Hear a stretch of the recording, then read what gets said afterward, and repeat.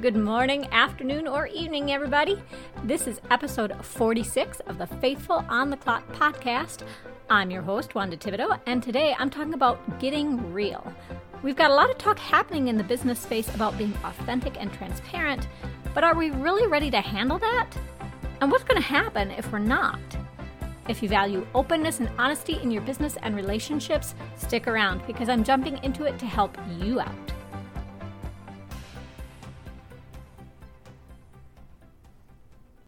So this episode, if you haven't heard the previous 2 or 3 episodes, I've been talking a lot about the ideas of authenticity and transparency in the corporate environment.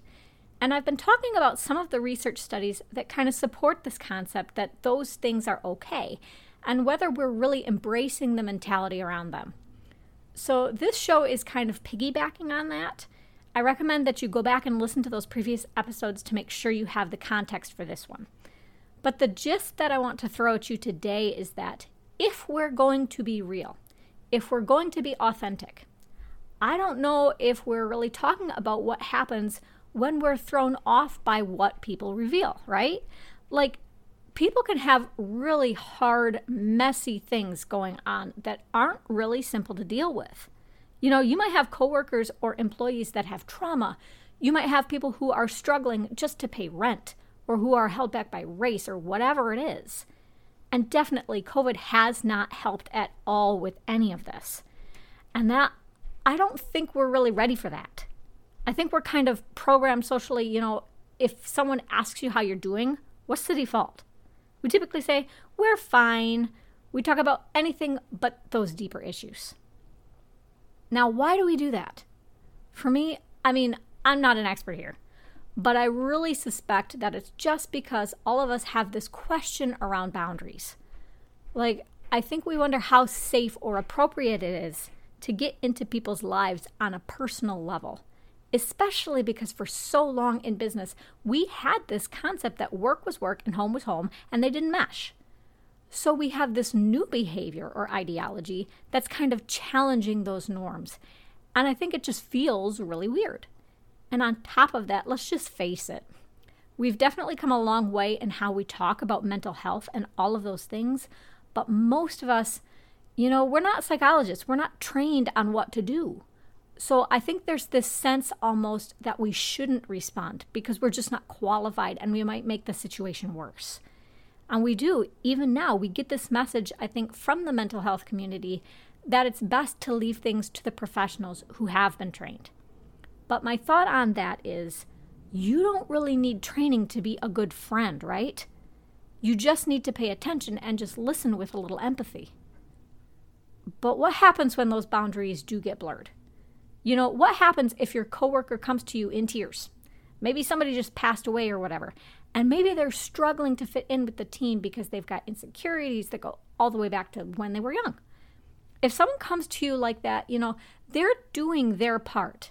They're coming to you and being honest. But if you then don't respond well, then I think the risk is that they then learn that if they are real, nobody really hears them. They can get the impression that it just gets reinforced, that if they're honest, nothing gets better. And in the worst case, if you tell them it's not appropriate to talk to you, you just confirm all the stigmas we have around reaching out and that it's not okay to show who we are. So I think that if we're going to tell people, be real, be honest, so we can build good relationships, then we also have an obligation to prepare ourselves to be accepting of whatever they're going to tell us. We have to get comfortable facing all of these really hard things that are in people's lives every day. And that's not easy because we all bring our own histories and fears and biases to the table on that. If we want to face others, then we have to face ourselves. And a lot of the time, that's incredibly scary for people to do. So how do we face ourselves? For me, I know part of the work I've had to do is just accept in myself that God already knows the story. He knows everything I've been through. He knows what Sally from accounting's done. He knows all of it. 1 John 3 verse 20 says, if our hearts condemn us, we know that God is greater than our hearts, and He knows everything. And then Romans 8, verses 38 through 39 says, "For I am convinced that neither death nor life, neither angels nor demons, neither the present nor the future, nor any powers, neither height nor depth, nor anything else in all creation will be able to separate us from the love of God that is in Christ Jesus our Lord." 1 Samuel 16 verse 7 reminds us too that God doesn't see the way people see. He looks at the heart.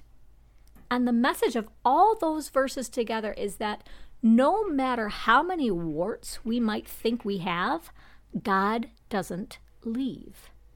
In fact, God still wants a relationship with you so much. That's the whole reason Jesus came to this earth, because God wanted to make sure you could be real with Him 24 hours a day. I mean, think about that.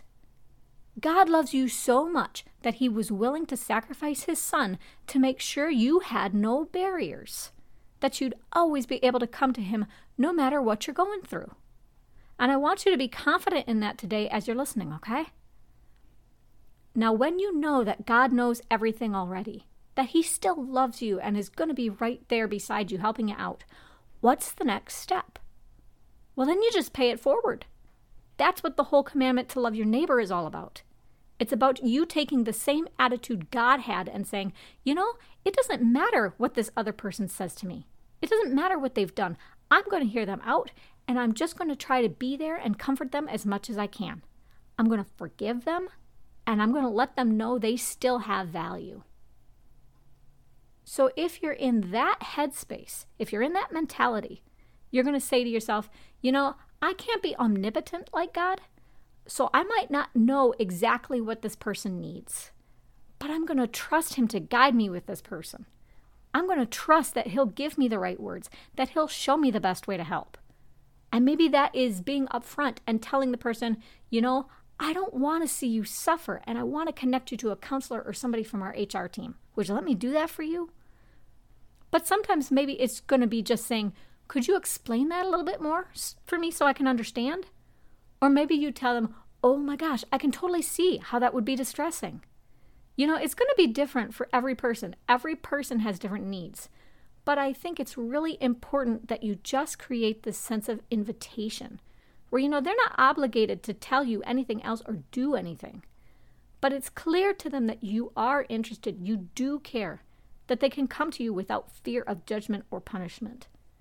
Asking questions, that's a really powerful way to do that because it gives them permission to keep talking.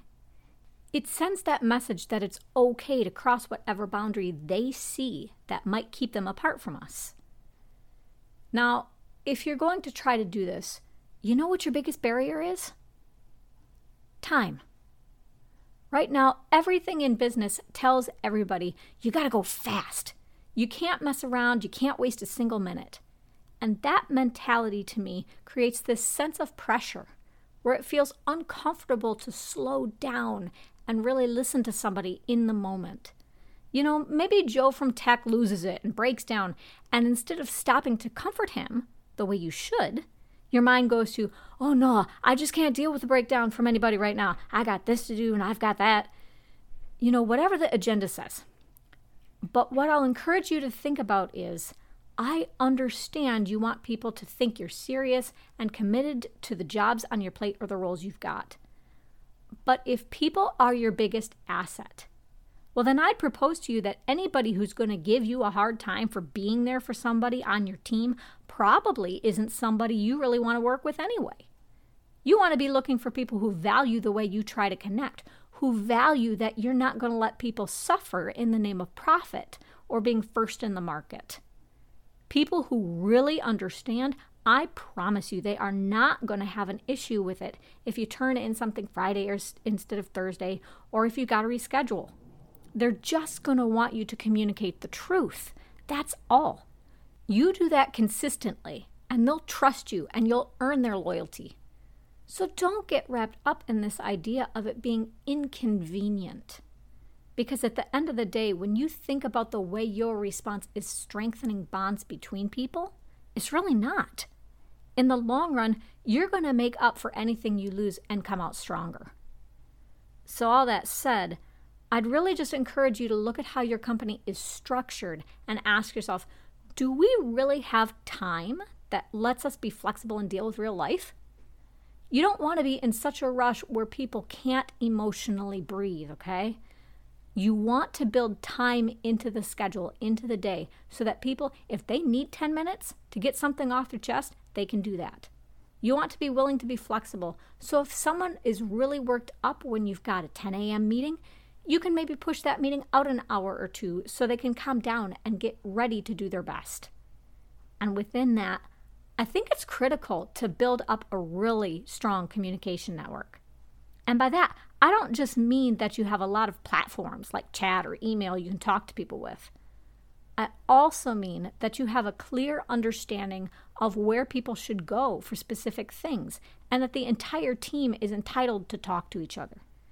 You know, people need to know what the organizational structure is, when the best times to connect are, and they need encouragement from you to say, okay, maybe you're not my supervisor, maybe you're not even in my department, but I've got this issue and I need help, and you're the best person to get me through this. The last part of this is, like I said, handling all of this stuff, it is not easy, not even close. And so I think it's important when we talk about being ready or creating room for authenticity that you advocate for all of the mental health supports we usually talk about. You want to make sure that everybody has access to therapy or self-care resources so that when they need a break from helping, and they're the ones who need to be heard, that support is there for them. We all need a break, and it is okay to say, you know, I want to help, but oh my goodness, it really is overwhelming. Or I just need some advice on how to do a little better for people who come to me. You just have to remember, you can't help anybody else if you're not well yourself. So make sure you take care of you. Don't skimp on that. So just to wrap up, let's just take a moment and pray together. Lord, we know from your word that you know everything about us. We might feel like we should hide, but the reality is we can't. But we can rest in the fact that you are always forgiving and want to be friends with us. And God, I pray that you will help us feel that acceptance, that you'll help us pay it forward in empathy and be the loving neighbors you designed us to be. Help us prepare both our hearts and our systems for that compassion. In Jesus' name I pray. Amen. That's the last crumb in the cookie, I guess. Next week, we'll be talking about 5 big myths people have about success. It'll be an eye-opener, I think, so set a reminder to stream or download the episode, okay? Your job in the meantime is to go to @FaithfulOTC on Twitter. That's the main profile on that platform for the podcast. Give us a follow so we can chat with each other, and it'll let you see the videos and articles and all kinds of other content I share each and every day. I can't wait to connect with you there, and until next time, be blessed.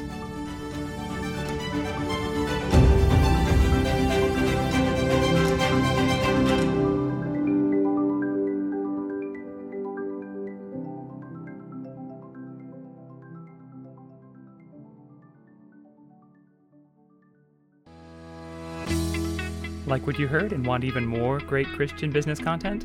Head on over to patreon.com/faithfulonthe-clock to become a supporting member for the show. You'll get access to options like early episode access, bonus episodes, videos, Bible studies, curated articles, and more in a tier plan that's right for you. Show your support for this podcast, and remember, enormous change can start with you.